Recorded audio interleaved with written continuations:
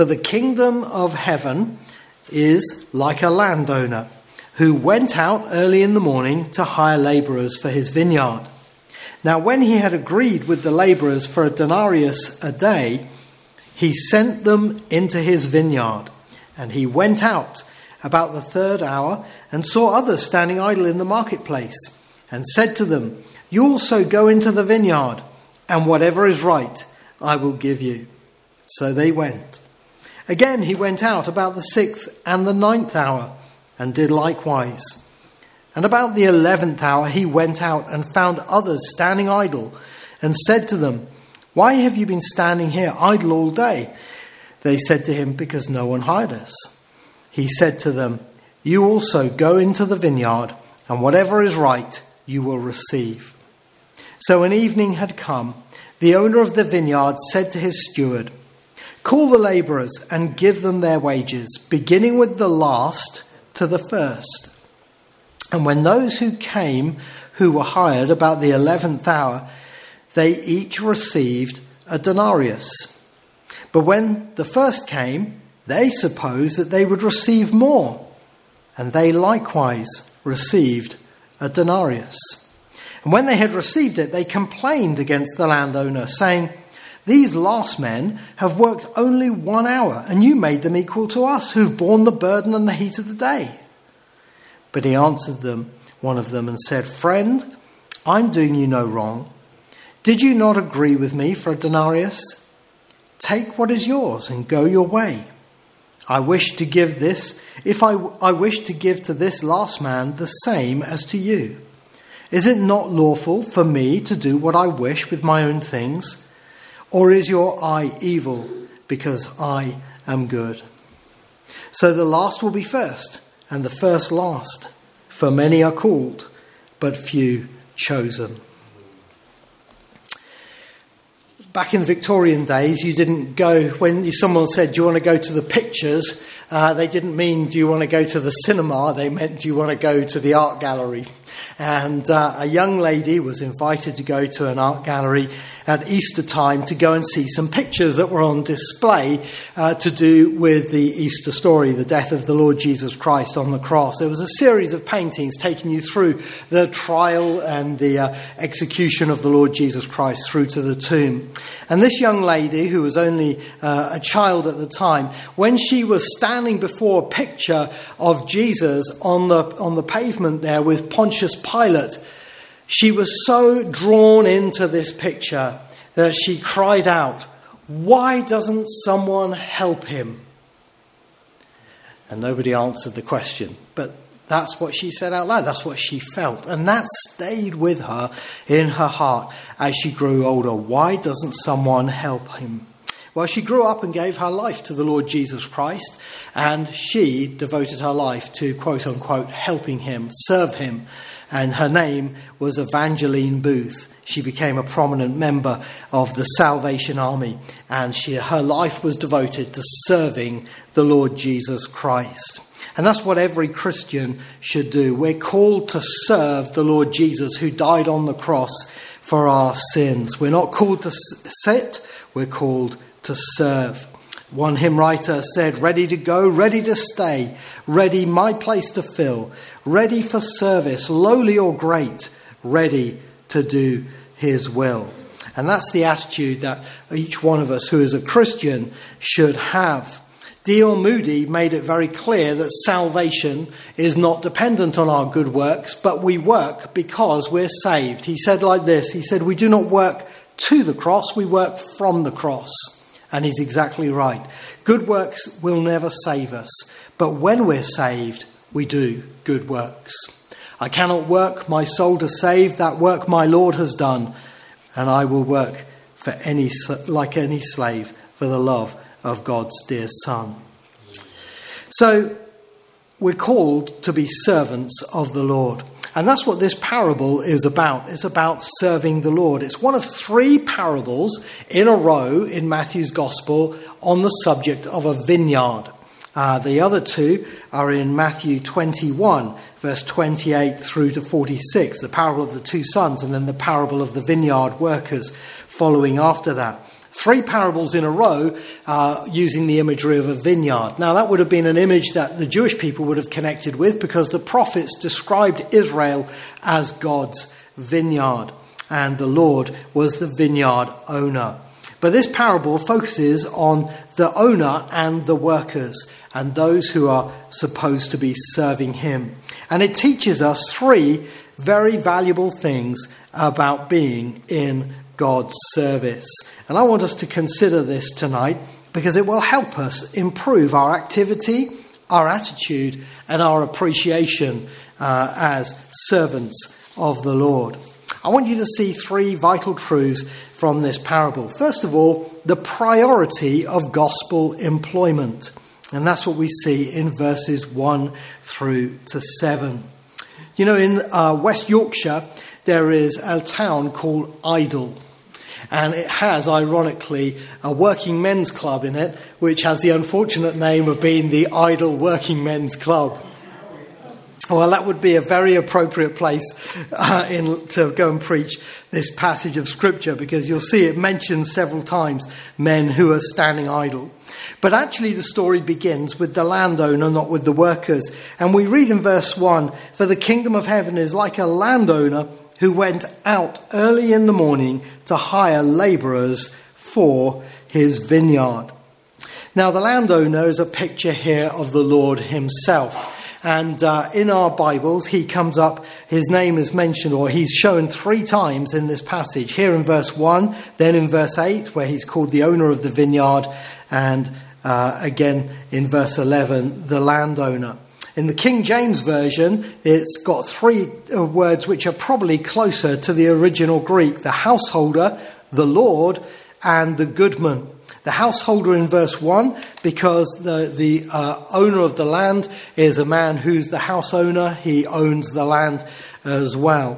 He's called in verse 8 the Lord, and that literally is a translation of the Greek word kurios, which means Lord. He's the one who's in charge. And of course we know, therefore, that this is about the Lord. And the final name, the goodman, is he's a good man. Again, linked to the fact that he's the landowner and he's just in his dealings.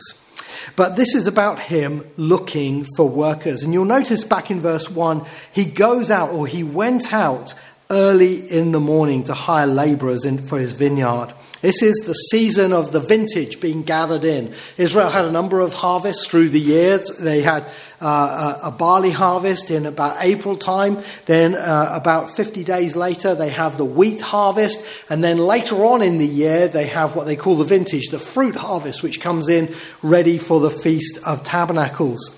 And it's that time of the year when it's still very hot in the summer and the fruit has to be gathered in so it doesn't spoil.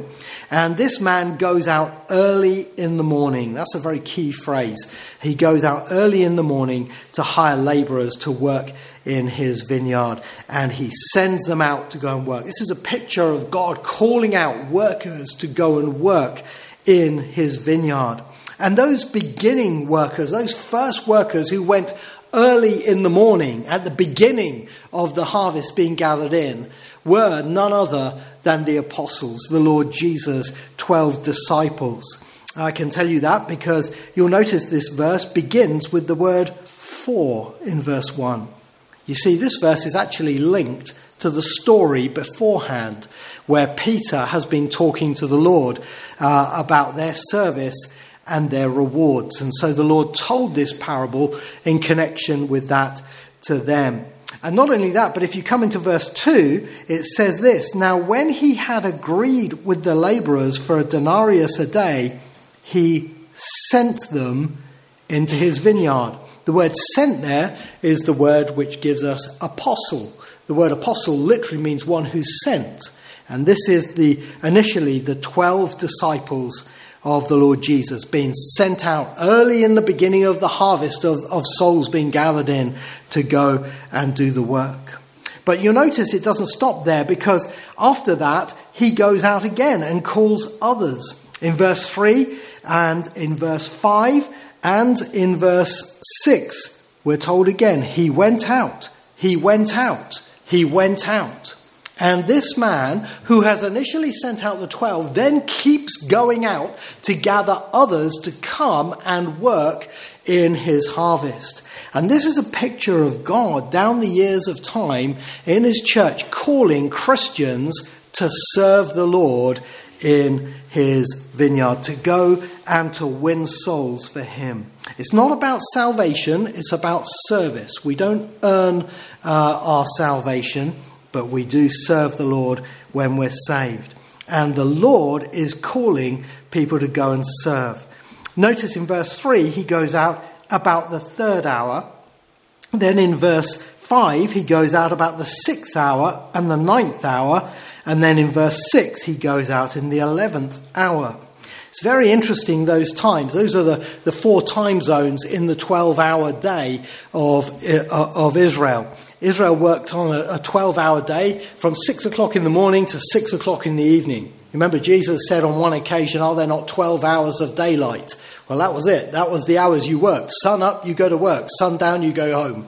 And that's how the day was done. And it began sun up at 6 o'clock in the morning. That was early in the morning. Then the 3rd hour was 9 o'clock, which is what verse 3 is.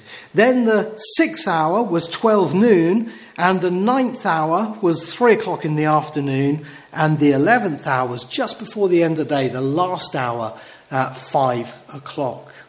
Now, what's really interesting is when we look in the Bible, we see that's when God was calling people into his service. Do you know, after sending out the apostles, the Lord called others into his service at the 3rd hour, at 9 o'clock in the morning, on the day of Pentecost. Do you remember? Peter said, these men are not drunk, as you suppose. It's only 9 o'clock in the morning. A new group of servants were added to the church that day. 3,000 went on into the Lord's service. Then in the 6th and the 9th hour, we have 12 o'clock and 3 p.m. Do you realise those are the hours in the story of Cornelius? Cornelius was praying at 3 o'clock in the afternoon when an angel came and saw him. And Peter went up onto the roof of his house to meditate, and the Lord spoke to him at the midday. And Cornelius's was when the gospel went to the Gentiles. The Lord poured out the Spirit on the Gentiles, and more were added who became servants of the Lord. Later on in Acts 21, we read about a man from Caesarea called Manason. And I always remember him because he had a lodge. He lodged the disciples, and it always sounds like a Masonic lodge. But Manason had a lodge, and he looked after the disciples. But he went to serve the Lord from that great time. And then the 11th hour is the last hour. That's where we are in history. John says in 1 John 2:18, this is the last hour. The end of time when the Lord's gathering his final harvest in. So this is a picture of all through time, the Lord going out and sending out labourers into his harvest field. And this is an amazing thing, because as you think about it, as it goes on later in the day, as according to this parable, the man really doesn't need to go and get more workers. Once the day started getting on, he doesn't need to go and get more workers. But he keeps going out. The 6th hour, the 9th hour, and even the 11th hour, the last hour of the day, he still goes out to see if there's anybody to come and work. And he finds people standing idle and says, don't stand idle, come and work for me, and I will give you what is right. And what this gives us is a picture of the Lord urgently calling people to come into his service. And it shows us the priority of gospel employment for each one of us who is a Christian. We should all be active in our Christian lives, serving the Lord. Why has the Lord put such a priority on this? Let me give you 3 sweet peas, okay? Purpose, partnership, and preparation. Purpose. When you get saved, serving the Lord gives you purpose in your life. They did a big Billy Graham crusade in one city at a Christian union where there were hundreds and hundreds and hundreds who heard the gospel, and many young people became Christians. And afterwards they handed round a questionnaire in the Christian union. What's changed in your life since you became a Christian? Do you know what came up again and again and again in that questionnaire was they found the word purpose. Purpose. are now living for the Lord Jesus Christ and serving him. And there's a tremendous purpose that God brings into our life when we begin to service. But also partnership. You see, when you're called into the partnership in the vineyard, you're working alongside the other vineyard workers. And you enter into a tremendous partnership with them and with the Lord. What was it Paul said in the book of Corinthians? I planted, Apollos watered, but God gave the increase. He says a whole partnership in the work of the gospel. And we enter into that. Jesus said, you've entered into other men's labourers. And he sent his disciples out in twos when he sent them out. And there's a partnership that is such a blessing in gospel employment. I knew of a church near Reading where the people were at each other's throats all the time, falling out. And that little church suffered a terrible event where the building was terribly damaged, and they all had to gut the building out and restart it again. And you know what God did through that? When they all had to come back and repair the roof and redecorate it and reupholster the chairs and everything, every Saturday morning they were going down there, the men were working alongside each other. They became close brothers and sisters. And in that partnership, they found a fellowship that was sweeter than they'd had before. That's what the Lord wants. And also it's preparation. It's preparation for heaven. We begin a life of service on earth that we may continue it in heaven. Don't think we're going to heaven to put our feet up and do nothing. Far from it. We're going to heaven to serve the Lord. And we're going to carry on serving him in heaven. And it's going to be a life of continued service. So serving him now here on earth is preparation for heaven. I want to lay this simple challenge before you tonight. Are you engaged in the Lord's service? Are you active in the Lord's service? Are you doing what you can, where you can, with what you've got? You know, a lot of people say, well, I can't do this and I can't do that. Listen, God isn't interested in what you can't do. He's interested in what you can. And every Christian has abilities that they can use in God's service. Pray about it and ask the Lord, what can I do? There's a priority of gospel employment, and God is calling you and me into his service even tonight. Second thing I want you to see here is the principle of equal employment. Because the parable goes on in verses 8 to 15 to teach us something about the equality in God's employment. And this is the main thrust of this parable. If you come to verse 8, it says, so when evening had come, the owner of the vineyard said to his steward, call the labourers and give them their wages, beginning with the last to the first. This was a good man. This was a good man who was doing this because he was fulfilling the command in the law. In Deuteronomy 24:15, it said, if a man works for you, you're to give him his pay. They were subsistence level workers. They lived hand to mouth. They went to work for a day's wage, and they probably spent that day's wage on their bread to feed their families for the next day. So you always paid them in the evening for that day. And the Lord in this parable is teaching the fact that there will be pay, there will be rewards for our service to him. And in this parable, he calls the labourers through his steward to come and receive their pay. Now, we're going to come back to this in a minute, but you'll notice they come in reverse order. Normally, you'd say it would be the first in would be the first out to pay, get their pay. But it was the other way around. He began with the last and went to the first. And it says in verse 9, and when those who came who were hired, now I want you to put a line through that, who were hired, because it doesn't say who were hired in the Greek. They weren't hired. The first men, you'll notice, received their wages as an agreement. Back in verse 2, they agreed a denarius a day. That was their pay. That was their pay. But the others weren't, they didn't agree a pay. They were called. He went out and to find people who were standing idle, and he said, whatever is right, I will give you. He made no promise to them what they would get, but he called them not hired those other people. And so in verse 9, and when those who came who he had called, about the 11th hour, they each received a denarius. Wow, this is amazing. These men who only worked 1 hour at the end of the day received the same pay that the original workers had signed up for the whole day. That's how generous this man was. And a denarius was a day's wage in Bible times. By the way, you may not have known this. I may have known this. I didn't know this. You know, we used to call pounds, shillings and pence, and we call pence D. Do you know why it's called a D? It's because a denarius was called a penny in the King James. If you're using the King James, it says a penny. So a D, a penny. Doesn't make sense, does it? But that's why it was a denarius. But he gave them a denarius for a day's for an hour's pay, just as the others had signed up for.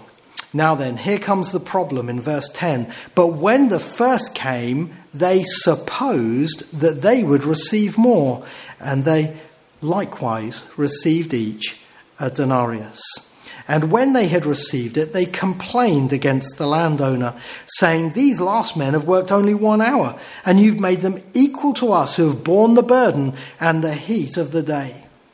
And their problem is they expected to receive more because they had been back at the beginning when they had been called.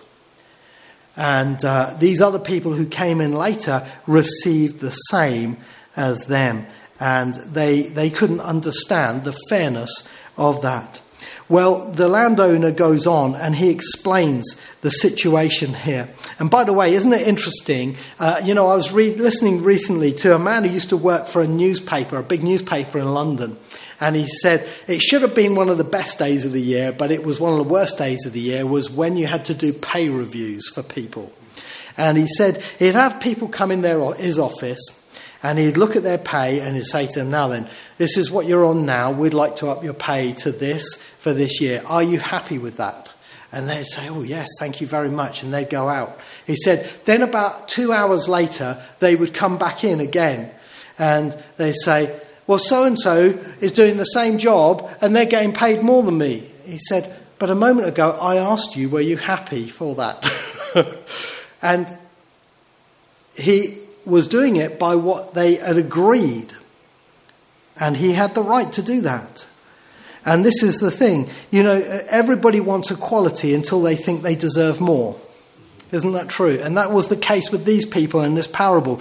They didn't want to just get what they had promised them originally. They felt because the owner was giving the last people a denarius, they therefore deserved more. And they began complaining against the landowner. Now, this is where the Lord is warning us in this parable about our attitude to his service.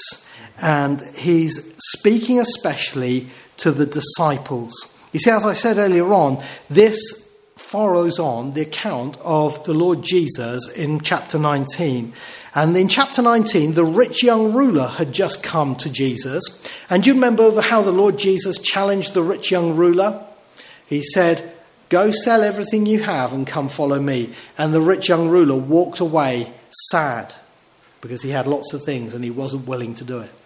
Well, when that happened, the other disciples were all watching. And Peter, the spokesman, he made a connection. He wasn't willing to give up everything to follow Jesus, but we've given up everything to follow Jesus. And this is what prompts this whole parable. If you look back in chapter 19, verse 27, then Peter answered and said to him, "See, we have left all and followed you. Therefore, what shall we have?" And he's asking the Lord, "What are you going to pay us?" These are like the disciples at the beginning who agreed an amount.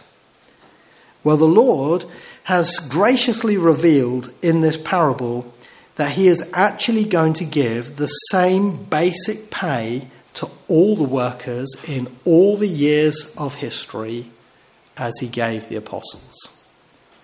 They agreed it, but we have it just by trusting him. Now, that's an amazing thing. And it's Peter got the message. Later on in his letter, he talked about those who have like precious faith as us.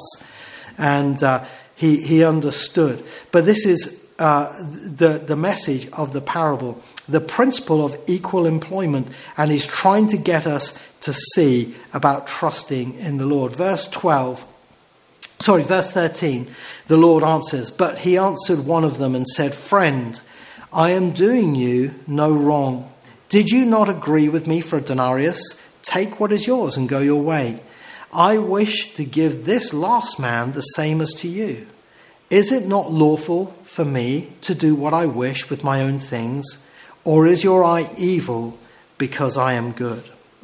He's warning against wrong attitudes against the Lord himself, because he's willing to give equal pay to those who come later on. Now, the apostles, you can understand it. They said, we've borne the heat of the day in this parable, and they had done. The heat of the day is like the persecution, and they suffered for following the Lord at the beginning. And those early disciples, they left their nets, they left everything to follow the Lord Jesus Christ.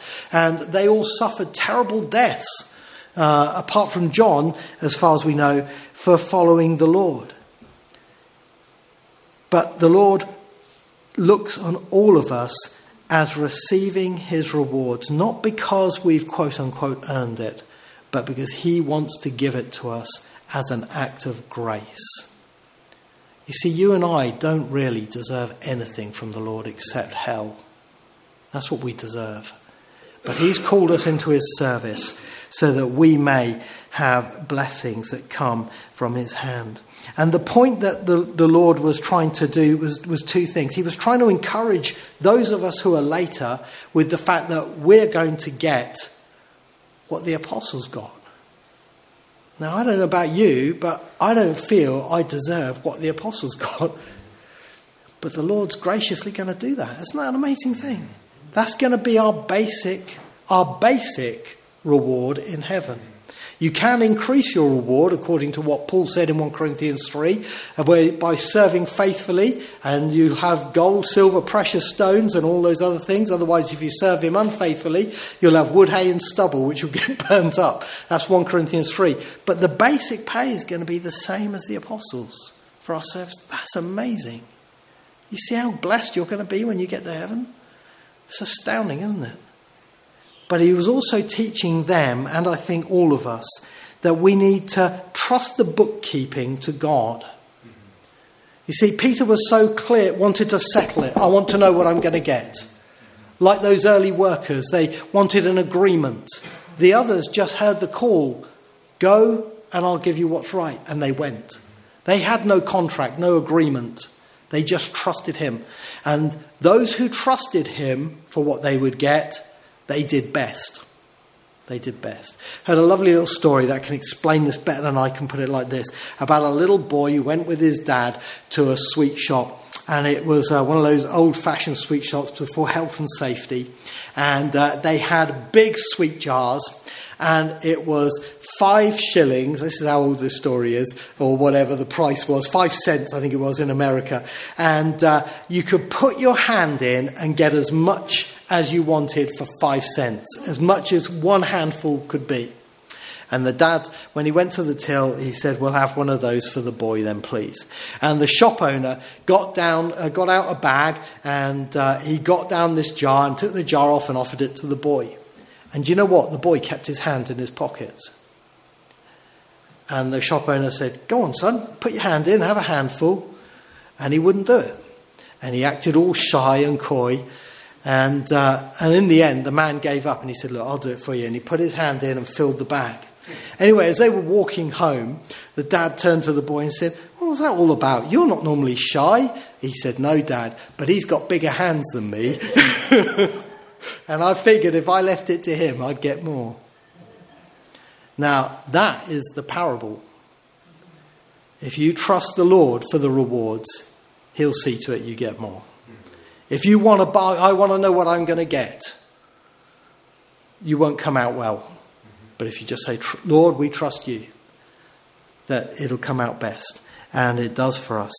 We're going to get the same basic pay, even as an apostle, from what this parable teaches. Isn't that an astounding thing? And I hope that helps us in our attitude to the issue of rewards. You know, very often in rewards, we're thinking about what other people are going to get. Let's just trust God and just serve him. Keep our eyes on him and serve him and not worry about who's going to get what. There's a lovely story told about George Whitefield, that on one occasion, you know, George Whitefield and John Wesley had their differences over the sovereignty of God in salvation. Whitefield was like me. He believed in predestination and trusted and believed in the sovereignty of God in salvation.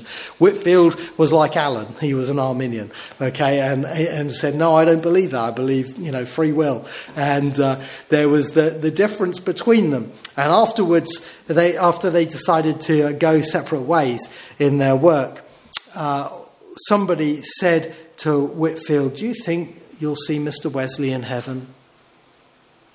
And Whitefield turned around and said, no, I don't think I will. And they said, oh, don't you think he's saved then? He said, oh, I think he's definitely saved. He said, but he'll be so far down the front, we'll never see him. We'll be at the back. He was looking at the Lord's blessing for others, not for himself. So make sure our attitude is right. That's a key factor. Third thing and final thing is this, is the privilege of final employment. Because as this parable ends, the Lord gives us a punchline to take home. Verse 16, so the last will be first, and the first last. And there's another phrase which is not in some of your Bibles, it might be in the footnote. It says, for many are called, but few chosen. And the final statement that the Lord gives us here is a highlight of the privilege of final employment. The apostles were at the beginning of the day, early in the day, and they expected to be the most privileged ones. And it's interesting, after this, what happens is John's and James's mum comes and starts bargaining with the Lord about where they're going to sit on the right hand and the left hand. They definitely felt they had a privileged position or deserved it. But the Lord says it's the last who are going to be first.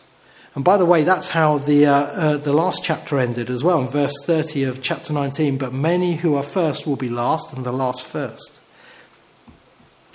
And what the Lord's teaching us is that when it comes to receiving our rewards in heaven for his service, the last generation will be the first to get their rewards. Isn't that amazing? Sometimes we worry and feel bad about being the last generation of believers, perhaps before the Lord comes. We're seeing the church shrink. We're seeing, you know, the decline of Christianity in the Western world, and we're feeling like, oh Lord, you know, if only we'd lived, you know, a few hundred years ago, we'd have a different situation. But actually, the last are going to be the first to get their rewards, and the first will be the last to get their rewards. So there's a privilege here of final employment. And that last phrase connects with it. For many are called, but few chosen. Now, I've told you I believe in predestination, but this verse is not talking about predestination. You might think it is because it sounds like it, but it's not. The few who are chosen were the 12 disciples. They were the few. And Jesus said, John chapter 6, have I not chosen you, the 12? They were the original 12 who were chosen. But the called are the hired workers. He called them into his vineyard later on. He said there's a few who are chosen, the 12, but there's many who are called into his service. And those last ones are going to be the first ones to receive their reward. I know that'll take some thinking through, but write it down and you can reflect on it. But this is the privilege I want you to take, and I hope that helps us with our appreciation. What a privilege it is to serve the Lord in this day and age. So I want to encourage you tonight to get into the Lord's vineyard and start serving him. It's the last hour, I'm sure of it, because of what John says. And we're seeing things that are hallmarks of the last days happening in the world as prophesied in the Bible. Now is our time. Now is our chance to come and serve him. And maybe you're later in life and you haven't come. Maybe it's the 11th hour of your life. Still time to come and serve the Lord in the 11th hour of our lives and serve him as best we can. Serve him in prayer, serve him in activity, serving the Lord. I pray that God will raise up a mighty army of workers here at Union Chapel as we consider what it means to be in God's service. Should we